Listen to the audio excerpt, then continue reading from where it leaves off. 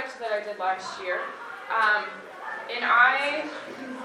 This was my SMART goal in my district last year, was developing this project. And so it's a culmination of a lot of time and effort. I went to what would be, it's PBL Works now, but it's Buck Institute. I went to 2 summer trainings on that, and some of their trainers are here running that PBL workshop. I went to that. I spent a lot of time just like thinking about some of these really big issues in our society and how discrimination affects every single one of us, whether we realize it or not. And went to some really specific race training on it that was provided in a local church, actually, in Grand Rapids. That was an awesome training, so if you ever are looking for something like that, I can give you the information for that as well. And so what you're going to see today is, it's definitely not perfect. Even while I was working on this, I was thinking about things that this year I'm going to do better, or now that I did this project, I'm doing things really intentionally in my classroom, even this fall, to prepare my students for some of the skills and the things that they're going to need in order to be successful. I just set up a back channel chat, so if you write down that code there, the B3VJL, you can access that for up to 3 months. So I put a link to the slides here, and then my email is also in there. And if you have other questions, feel free to ask me. You can email me or you can stick it in that presentation, and I will respond later. So I am very passionate about trying to get my students to want to make change in this world. They talk about it a lot. I think in Christian schools we hit them over the head with the idea like, you should be Jesus. And then they'll look at you like, I don't know, I'd rather Snapchat my friends, at least at the high school level. And so I really wanted them to take ownership of some of that learning and what that meant. And so that's kind of the origination of this project, which culminated. And this year, I don't know if I'll do the same product, but it culminated in, and I brought all of them from last year, in these posters. So students put together what started out as, and we looked at Humans of New York, that blog. It was very famous a few years ago. And some of the students had actually come across it, and they're like, oh yeah, this person on Instagram does the same thing. And I was like, cool, because I don't know what you're talking about. But they instantly were connected to that, and the element of storytelling, I think, is so powerful, and students, especially with history, like that's where I can get them, that's where I can connect to them. So my own personal calling, I grew up in Greenville, Michigan, and I graduated from the high school that I'm now teaching at. And that was not necessarily something that I wanted to happen. When I left that high school, it was a good experience, but I was like, oh, I'm done with this, I'm gone. And I tried desperately to run. And while I was in that running phase, I had a lot of different experiences that made me think, made me question. And so when I was very firmly called by God back to that school, I'm a different person than I was when I graduated. And a lot of that is because of some of the traveling I've done, some of the places that I've worked. And something that I am incredibly passionate about is racial justice and seeking an end to systemic racism. And so teaching my students how in America we've reached this point, and kind of where we could go from here. The political climate obviously is lending itself to these discussions as well, and that's a really, really delicate thing in the classroom to discuss because I am balancing a lot of different thoughts. And I get a lot of angry emails from parents, but it's something that I feel is worth all of my time. So as we do this, this project is worked into and throughout the civil rights movement the civil rights movement unit that I do. And so this happens, at least for me, kind of right before spring break. And so I open that unit by talking about we and they, us and them, me and you, and how it's so natural for us to try to divide ourselves. This is who I am, that's who you are, and the whole attitude of that's fine, but don't talk to me about our differences, that type of attitude.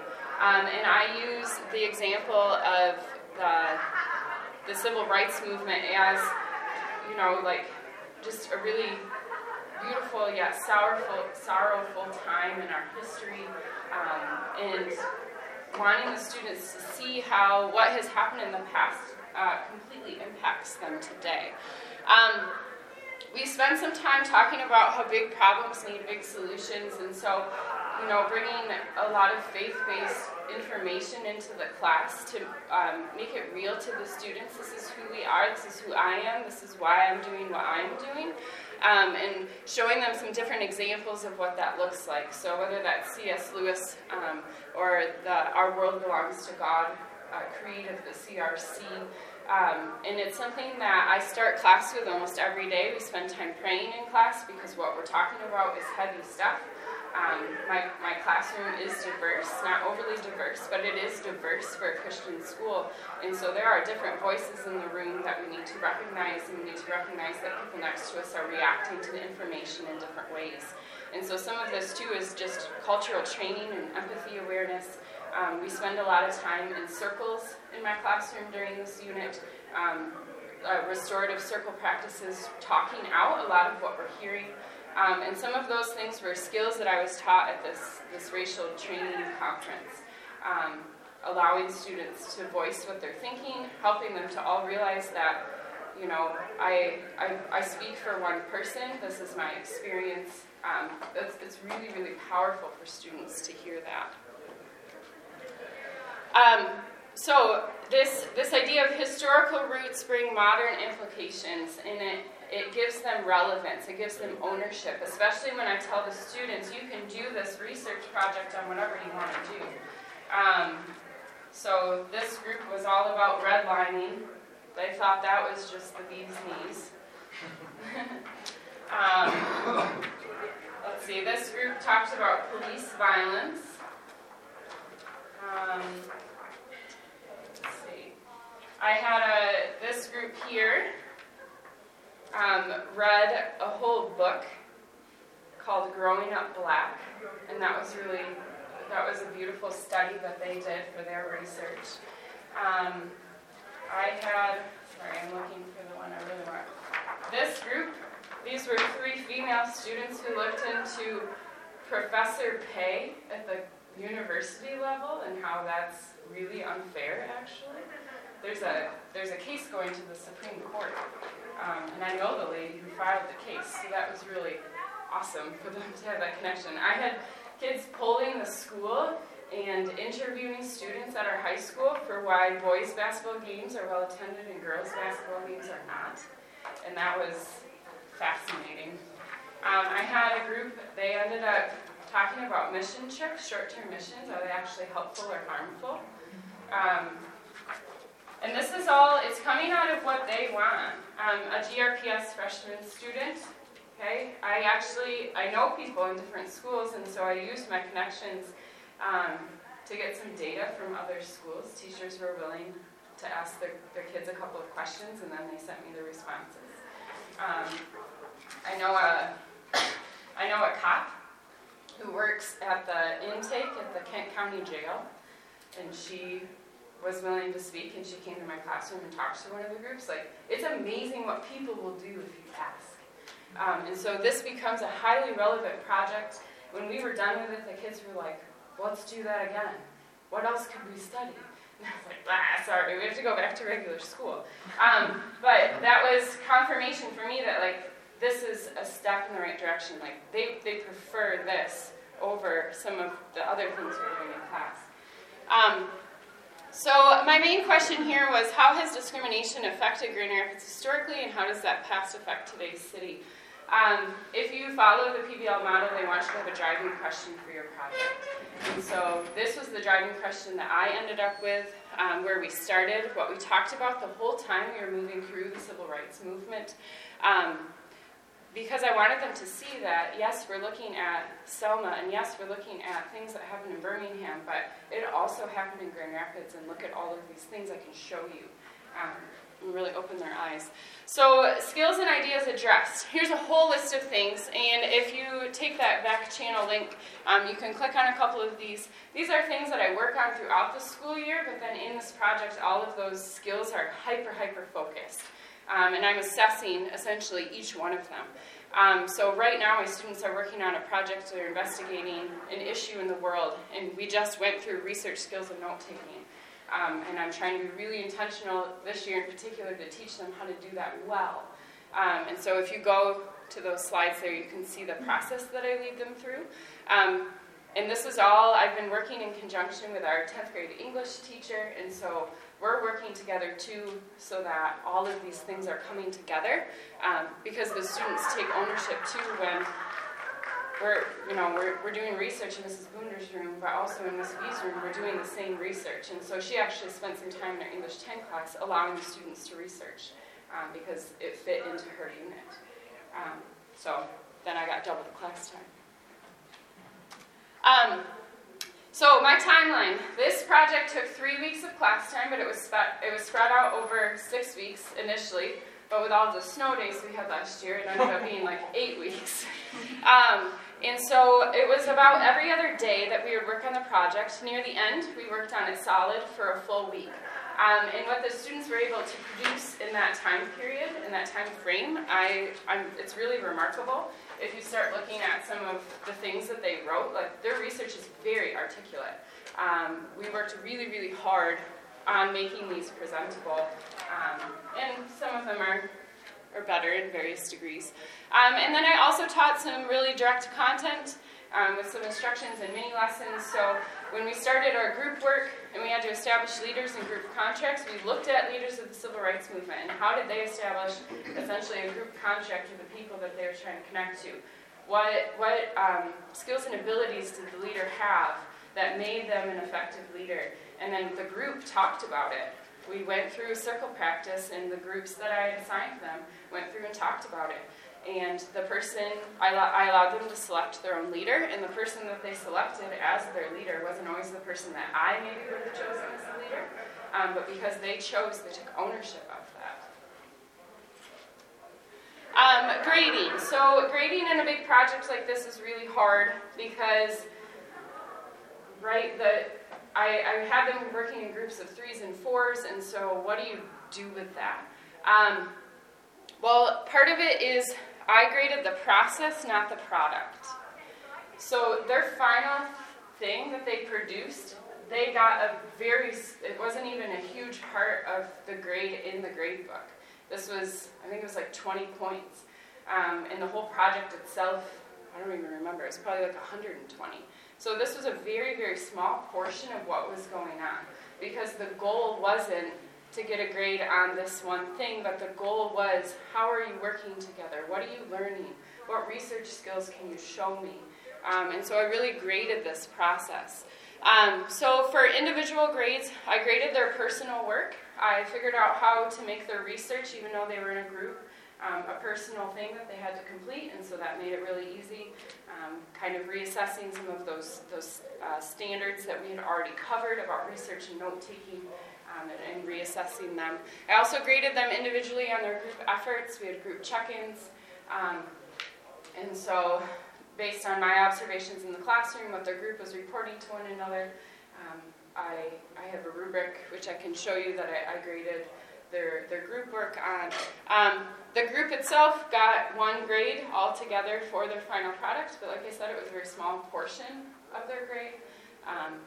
And then the final product itself was all graded based on standards. So standards-based grading is something I've implemented in my room, and so this wasn't foreign to the students.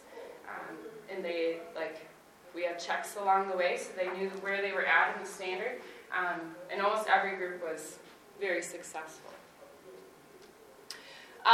So here are the standards I pulled out myself. Okay, this is all busy work. I know this is teachery stuff. But these are the things that I was working with them to do. Now, some of it is this is a huge standard if you've ever taught this. You can spend weeks on this. So that's why I'm spending weeks on it right now. So the students already have shown me in first semester and at the beginning of second semester that they're capable of this. We're just reassessing it again. Can you now do this in a group in conjunction with other people? And so the learning targets and the structures I set up were a little bit different than they were earlier in the year. Differentiation considerations. So my room has a wide variety of learners. I'm going to stick them in a group and say, go for it, kind of. So with differentiation, you can always change the content, the process, or the product. And I suggest changing just one of those things. So I changed the content, so the students got ownership of their content, which allowed for buy-in. The process that we went through was almost identical. Their research ballooned out into different avenues. Like I said, one group was reading a book, one group was interviewing cops, one group was doing like a straw poll at the school. So that went into a wide variety of places, but the process itself of how we were doing the research in the classroom was, for the most part, the same. And then the product was the exact same. So that was how I chose to differentiate. I'm not sure what I'm going to do this coming year. I might allow them to do something a little bit different on their product or give them a couple of options for their product. Some of the groups had some really good ideas, and I was like, nope, we're all doing this. And so next year, I think I'll do that. As far as grouping, I grouped in every one of my hours. I did group one. I had one group of really high-achieving students. I put them all in one group together. And this was based on that they were interested in similar topics. So first they reported to me, oh, this is what I'm interested in. And then I tried really hard to make one group of high-achieving students. And I did that because this type of project lends itself to a lot of above and beyond things. And that group of kids isn't always given that opportunity. And so I let them do that. And then the rest of the groups, I had some, what you would like have stronger academic students and less strong academic students. But they were grouped primarily based on the topic that they were interested in. Okay, so the steps. If you were to click on this link, you can see this is the doc that I pushed out to the students at the beginning of the unit. I'm going to go through those steps with you right now, how I set this up. Feel free at any time as I talk about this to ask me questions. I just want to give you an overview of how I did this, so hopefully you could replicate it. But also, I don't know, give you an idea of what's going on in my brain as I consider these things. So any good PBL has some sort of a hook, something to get the kids interested. I had a speaker lined up who was supposed to come in 3 times. All 3 times we had a snow day. So that didn't happen. Then I had to get creative. When I use speakers in my room, I have a form for debriefing a speaker. And this works really well, having the students break down what they're talking about, what that means to me, and now what should I do with that information. So that didn't happen, but this year I hope to have someone in. He has actually already come to my class this year, and so I'll have him as a recurring guest. He's a city council person for the city of Grand Rapids for Ward 1, and so he offers all kinds of knowledge about things involving discrimination. I did, as kind of the basis for how we were going to look at problems and solutions, I used the example of the Chicago bus boycott. It was a school bus, it was a whole thing that happened in 1963. Martin Luther King got involved, and it was actually very unsuccessful. They did all the right things, and then nothing happened. And I wanted the students to see, because I think sometimes in history we talk about, look at all these successful people. Look at all these people who did these great things. And the kids look at me and they're like, well, I can't do that. And I wanted to show them, well, sometimes you don't actually do that. And I think it's a good reminder for the students to see. We talked about within that then the different types of justice that you can seek in a society. Restorative justice, reparative justice, or retributive, I don't even know how to say that word, justice. So our society tends to fall here. Okay, you did something wrong, you go to prison. You have to pay a fine. This is where we're at. Every now and then we get here, we can get groups of people in the same place to try to repair the damage, to try to, seek understanding. Rarely as a society do we get here, where we actually restore what's happening, we restore the process. And so as we're talking about this, the students are brought back to some of the things we talked about in the civil rights movement, where we talked about they got this passed, but then nothing happened. This court case occurred, and then Little Rock, Arkansas occurred. And showing the students where on this scale are we falling? Where as humans do we maybe need to put in some more effort to actually restore what's happening? I led this discussion on the bus boycott very much. It was like a spider web, a Harkness model discussion in the room, and the students brought up some really, really fascinating points, just allowing them to express what they're seeing there, but then what they're seeing in their surroundings. So at this point, they hadn't chosen groups, they hadn't chosen topics, they're just discussing this big idea. And it's really beautiful. They're incredibly intuitive. I think sometimes as teachers we forget just how smart our students are, just how much they actually see and they know. And so as a teacher, it's rewarding to see them discuss something that I feel passionately about. Next, I established the groups, and they set up their own group norms about what was going to happen. Some of the groups said, you know, if we're gonna work it as a group, then we're going to do like a house party and all be on the video chat together to make sure that we have everything set. Some groups set that up. When we're working at night, we're going to all video chat together. Some groups, you know, if someone's not doing the right thing, the next day in class we're going to remind them that they need to be doing the right thing. They set up some really, really cool things on their own. I gave them a lot of suggestions, but then as a group they established those items. Like I said earlier, each group had a leader. That leader was basically in charge of letting me know if they went totally off the tracks, if they didn't know what to do next. And that person was also in charge of uploading all of their documents to Google Classroom, so that I just had one central location for each group to go look. So I knew, you know, that Kate has everything for this group, and she was in charge of putting it in. And that was it was an effective model for me. At various times during these 3 weeks-ish of serious class time on this, I would pull the group leaders sometimes into the hall and say, with your groups, I need you to do this today, and gave them some ownership in that way as well. We also reviewed the standards and the learning targets, the rubric, with the group, so they could see what their target was, what they were supposed to be doing each day, especially for group work. If you go to PBL-Works website, they have collaboration rubrics that you can just download. And so I took that and edited it a little bit, but I essentially used what they provided. The next thing that we did was we wrote research questions. So this is a big part of history Common Core standards as far as research and writing, is writing their own research questions. So we started off with a really ridiculous example. I think it was something to do with Sesame Street. And I wrote a research question with them based on this weird Sesame Street video that we watched. Then they wrote research questions on a different Sesame Street video in groups, okay, as a class essentially. And then they wrote individual research questions on their topic at that point. And then as a group, they sat down and I gave them some sentence stems to go around to critique, suggest, and build on each other's research questions. And then as a group, they used all three of their research questions to write one group research question. At that point, they kind of stand and deliver to the rest of the class. Here's our research question. And using the same sentence stems, other students in the class were able to critique and suggest based on that, because they knew that their ultimate goal was to present to their peers. That was their audience. And so I want to make sure my research question is going to mean something to my peers. The next thing they did was a lot of research and building a works cited.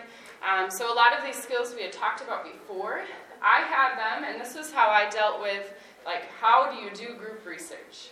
This was the solution I came up with. With their larger research question, they had to come up with some smaller parts to help them answer that larger research question. So this question here,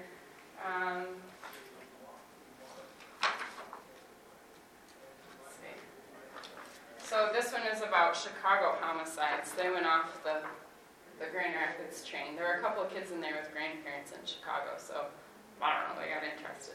And their research question was something to do about, like, what do we do about this? I don't know. what they had to do then was they had to break that down. What are we going to need to research in order to answer our research question? So they came up with 3 or 4 smaller research questions, and each student was in charge of answering that smaller research question. So myself as a teacher, I could see what each student's target was, and I could guide them in that way. And it was also individual. I had to show up to class with my research done, or I was letting my whole group down, and I had very few problems teaching 80 students with people not coming to class with their work done. They always came to class with their work done because they didn't want to let down their group members. We also built an annotated works cited, so I took the works cited idea and we amped it up 1 level. And so as part of the research, I had them make an annotated works cited. And that was good. I'm happy I did that. The 11th grade teachers this year are saying thank you, because they don't have to teach that. We had group check-ins almost every other day. Sometimes it was very informal. I'd sit down with a group and just say, hey, how's it going? Some days I had them fill out Google Forms saying, you know, here are the 3 members of my group. I've done 30% of the work, so-and-so's done 60% of the work, and so-and-so's done 10% of the work. Here, let me show you this. And so I tracked things like that. I also asked them really simple questions. What's going well? What's not great? What needs to keep happening? What needs to stop happening? It's really interesting when you give them this broad of a question, what they come up with. And then if I saw anything, I did conference with groups. We had one group that just absolutely fell apart, and it was not a group I was expecting to fall apart. But we at one point I had them out in the hall, and we were sitting out there trying to figure out whatever happened the night before. 2 of the girls in the group got into a big fight, and they were yelling in my class. And we had to figure that out. And it was okay, in my mind, that the other students watched how we handled that as a group, how I helped them work through that.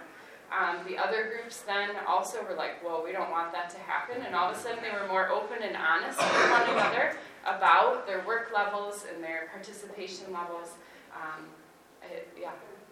It was really, really beautiful. It went so much better than I had thought. In the group that did kind of derail, they did make it back on track. So that in and of itself is a bit restorative. Oh, the other thing on this slide, I had them throughout the time also self-assess themselves on their rubrics. So handed out highlighters and said, where are you in your research skills? How do you feel like you're doing? Where are you in your group work skills? How do you feel like you're doing? And I had them self-assess. And I looked over those, and if I felt like a student was self-assessing very inaccurately, I sat down with those students and conferenced with them very briefly in class. Hey, you're thinking this. Why do you think that? So you're not incriminating them. You're not doing anything. You're just asking them why they chose that. It was really interesting to hear some of the students try to explain why they chose what they chose. They knew that they had been caught in a lie. Some of the students, though, honestly just didn't understand that the way that they were conducting themselves in the group was very unhelpful to the group. And so I had some really nice conversations with students about how, what actually participating in a group looks like, or, you can't look grumpy. You look grumpy, your group's scared of you. And having some of those conversations too, which are weird conversations to have with students, but they always appreciate them, it seems. I think our kids want to know what they need to do to be better, and I think sometimes we as teachers are scared to actually tell them. But I had those conversations with students, and it worked. When their research was complete, I had them fill out a research report. This is essentially a simplified version of if you were to write a peer-reviewed article, this is the structure it comes in. And I have the students essentially write that out. This is what our research is showing us. Because they had to discuss their results too, this is where we brought in, how are you going to bring justice to this situation? What type of justice is needed? And really pushed the students into this. Some of the groups had to go back to the drawing board and do some additional research, which really bothered them. But their end result was much better because of that. Their product creation. We spent quite a bit of time deciding what images they were going to put on here. This group here took their own picture. They thought that would be best. I used essentially really famous photos from the civil rights movement, and we talked about why are these images now famous or cemented? What about them makes them like what they are? And we spent a whole lot of time talking about the power of colors and words and spacing and the image at the top. So in Humans of New York, they take a picture of the person that they're interviewing. And so I really wanted them to capture their research in one picture. And the students rose to the occasion. It was really interesting because we had already worked out how do you critique things with our writing a research question. They were able to critique their partners or their group choices of images because they all had to come to class with, here are 3 potentials and here's why. And then they had to work out as a group which one they thought was best and why. We spent a lot of time talking about expository text and descriptive text. So this is supposed to read like a narrative, but they want to put in some of their research statistics. And so how do you balance telling a story with 59% of blah, blah, blah, and how do you make it not feel like a newsreel, and how do you not make it feel like a human interest story, but somewhere in the middle? And so we spent a lot of time with that. They spent a lot of time critiquing each other's writing. This was another skill I've built into my class. We do it at a very small scale with paragraphs. Okay, this is obviously a lot larger. And what you see on each poster is actually a culmination of all of the students' original work that they did. They pieced together from all of everyone wrote this. And then they as a group took the best from all of that. And so that's really proud for kids. On the night when they were all displayed, they're like, Mom, I wrote this part. You know, like coming up and showing them. And it was just awesome. And yeah, we spent a lot of time editing. Once their posters were established, we had a feedback day, and I used sticky notes. Every single group went around to every other group's poster and offered feedback. We had block periods, so this took a full 90-minute block for me, but it was well worth it. I had prepped the kids because they had been critiquing themselves all the way through this process. I had let them know, you got to have this done because this is what we're doing today. And I printed these out in a much less formal version for them to give feedback. But the students then went around with their sticky notes, and each kid, and they decided as a group which student would have which topic.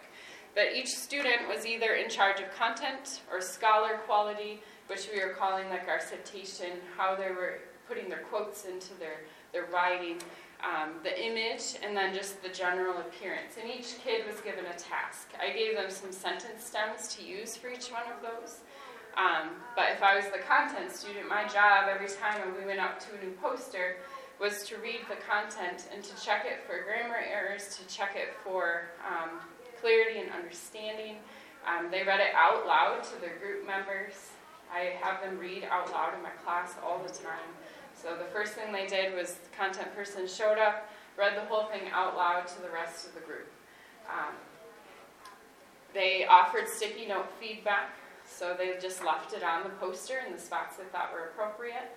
It was interesting when groups would disagree with each other as they would go around the critique. We liked this, and they're like, no, we don't like this at all. And giving reasons why they thought they could do it better or do it worse or whatever.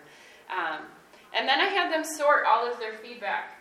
So what was helpful, what's unhelpful, what's too vague, and they sorted all of the sticky notes into piles.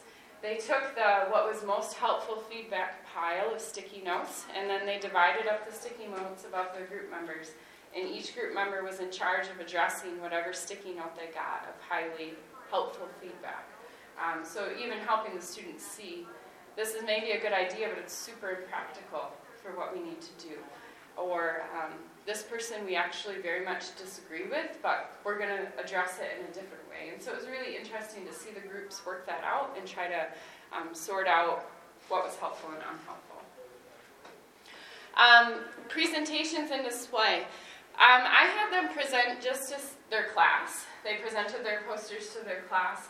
And so part of that whole process was that they couldn't just read their poster. And so the students got up there and they, from memory, because they've been working with this research for weeks, from memory were able to tell the students what they had learned, what they thought should change, what they were hoping to change in their own lives. Some of the students started volunteering at various organizations because of this, that they felt really passionate about it. And then I put up their verse, so I had them present to their class. PBL oftentimes wants them to present to a group of experts or something like that. I thought the experts were the peers in this case because they were doing research that could benefit their own lives.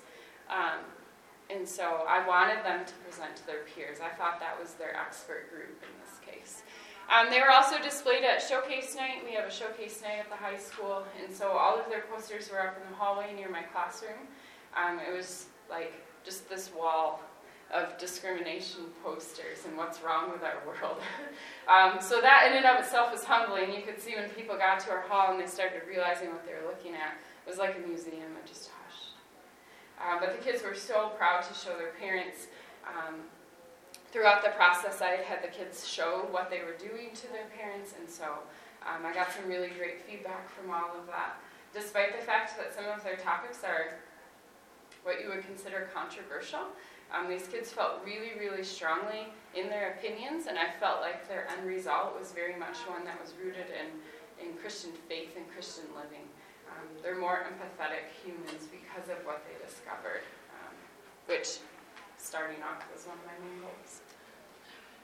So after the project, like 2 weeks after the project, I had the kids reflect on all of this. I didn't want to do it right afterward. I waited a couple weeks before I had the kids reflect.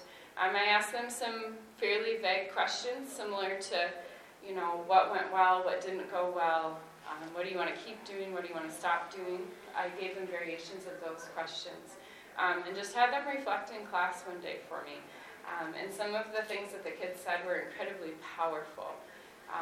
They felt empowered to do something, even if they couldn't change everything.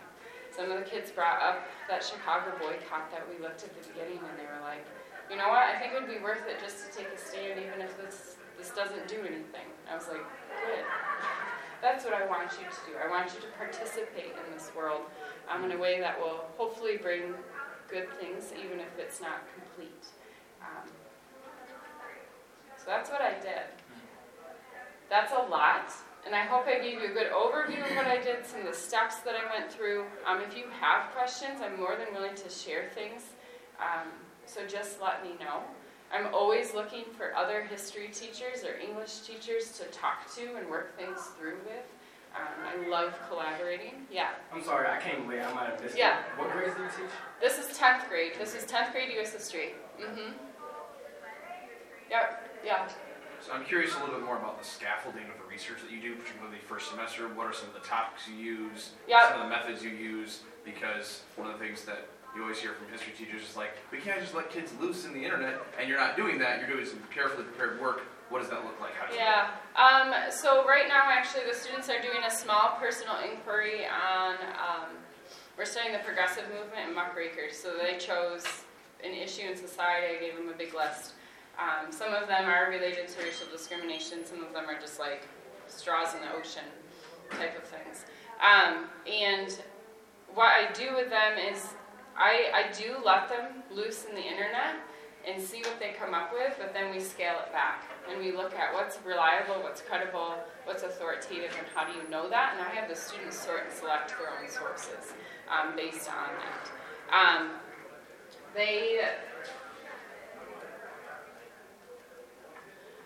So this week they all took notes on one of their sources that they chose for this project, and on Tuesday night this week, I looked over 85 sets of OneNotes to give feedback to the students on what went well with that note-taking and what didn't. That was a massive amount of work, but my end result is going to be glorious. I know that, because I've done it before. So this is the framework that I used, and I developed this with our 10th grade English teacher, and she uses this same slideshow in her class. It comes from a variety of places. Some of it is like Mesa stuff for English. Some of it is that. But I'm really intentional with them about explaining the dangers of plagiarism too. Really intentional with them about looking for bias and seeking well-rounded perspectives. That's something that I teach in my class daily. And so some of these things, I don't know exactly how to answer your question, I guess, because I do it. This is our main list of things that they refer to when looking for a reliable, trustworthy, credible source, and I hold them to this standard. I tell them if they hand in an assignment or a research project with something that does not fit this criteria, after we go through this, that I will send the whole thing back to them with a 0 and say, fix it. And they really hate that. And some of them try it, and then the first one I send back, they all talk to each other, and they're like, she actually followed through. But this is the basic that I use for that. You've done this slideshow with them before their first foray into researching Yes. whatever it was before the muckrakers assignment. Yes. Okay. Yep. So like we're doing that now, and it's going to come back like 2 or 3 times before they get to this project. Yeah. I wonder, oftentimes I direct students to the MEL.org site. I know it's frustrating, but I just wonder. It is. It's so frustrating. But I no, you're not wrong. Do you find that as like one of the places that kids do try to they do try there. I'm actually taking classes at Calvin University right now, so sometimes they find an article that they can't access on the MEL, and I'm like, I'll just pull it up from the Heckman Library for you. That might be super sketchy. I feel like it's fine. I do, especially in the upper levels of history at our school, we have the students do research from peer-reviewed journals. And our school does subscribe to a couple of databases, and so we have more access than MEL. But yeah, that's one of the most frustrating websites I've ever visited. I've emailed them.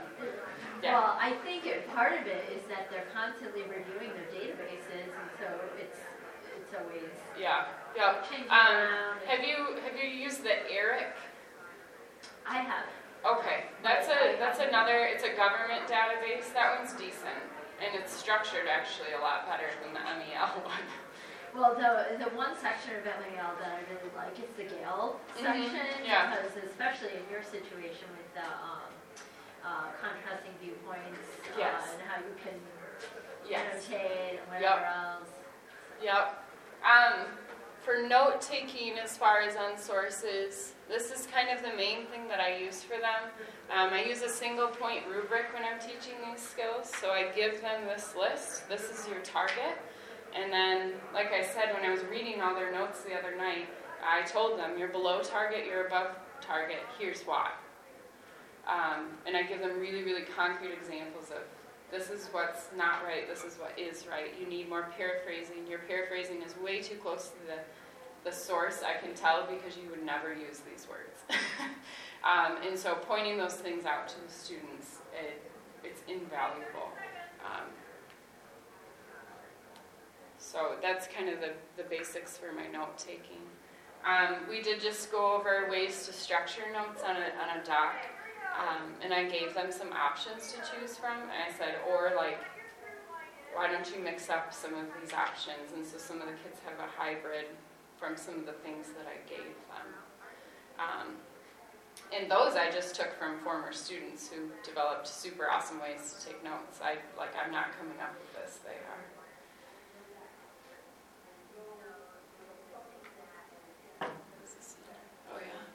This is their worst. This is the worst slide. They hate this slide. Are you done? No. Other questions?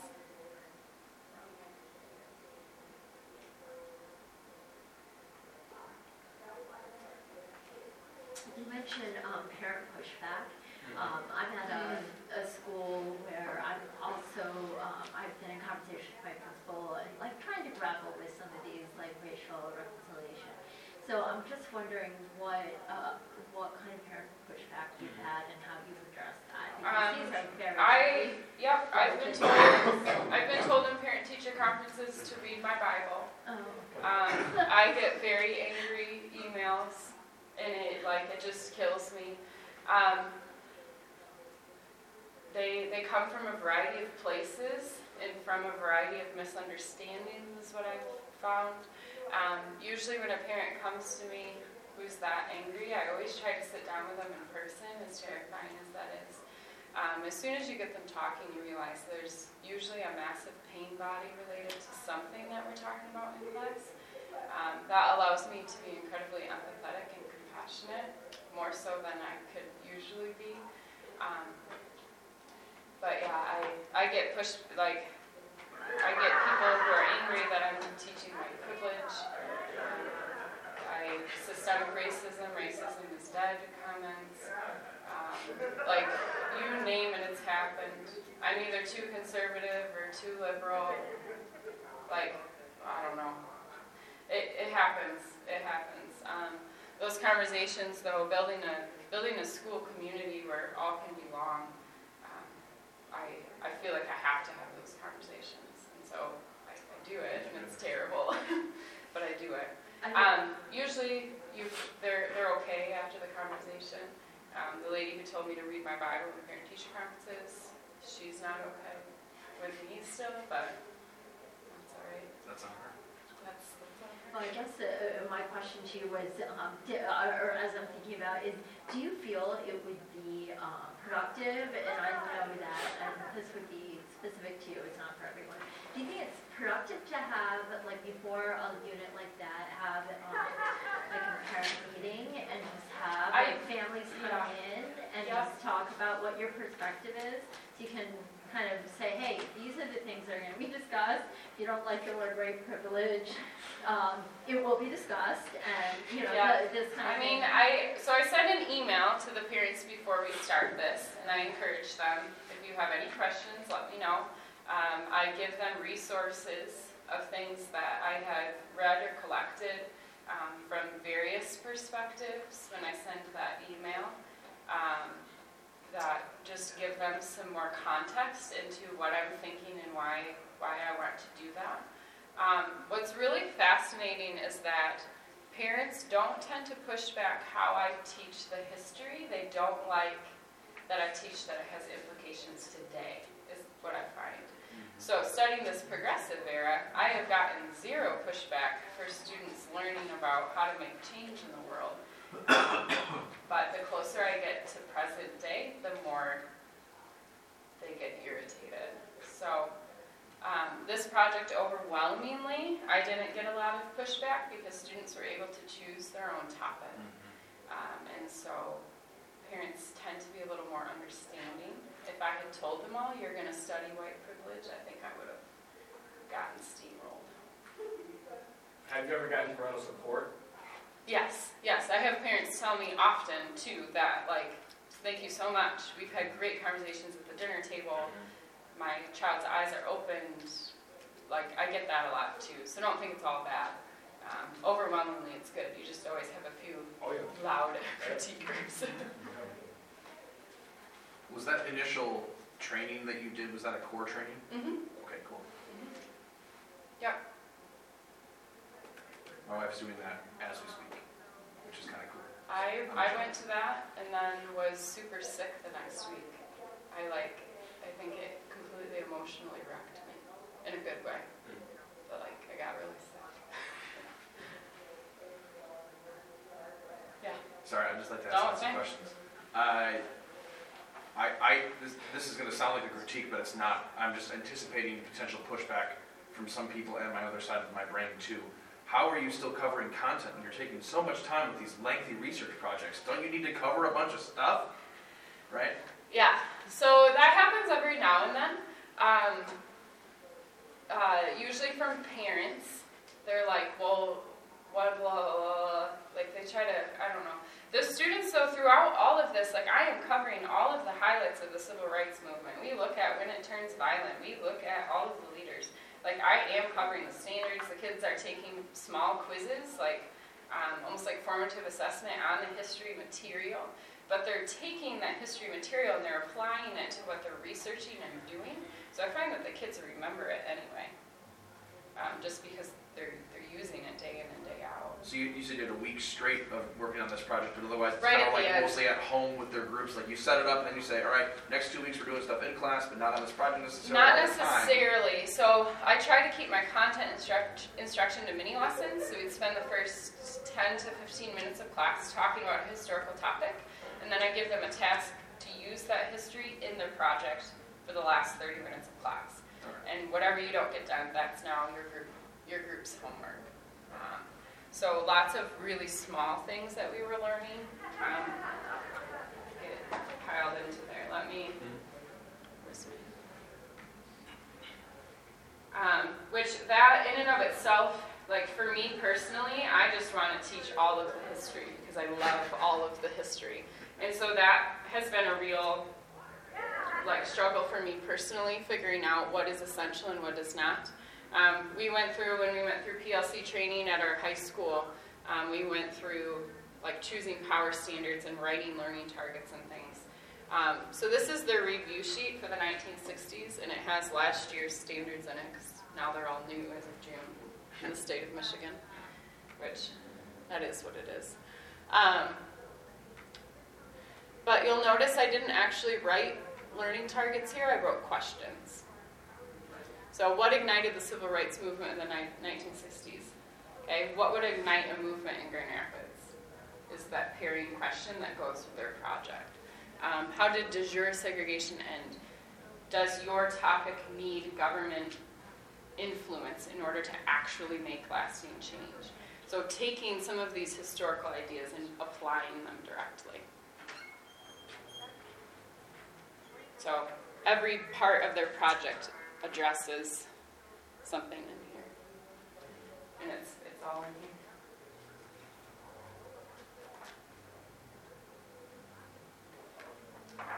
But yeah, this is how I teach in my group. And then I give the students this in the first day of the unit, and I give them an outline for their notes as well. And so they have everything right at the start and the whole time, and so they're able, if the group needs some additional time with something, because they could sign up to conference with me during class. If they needed additional time with something, they have it all, and they can work at their own pace.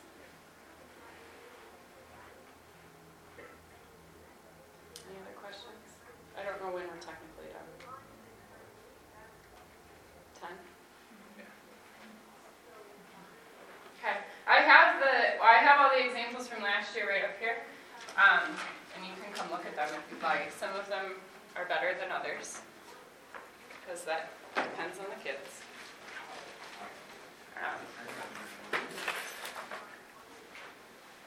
But that's it. Thank you. Yeah.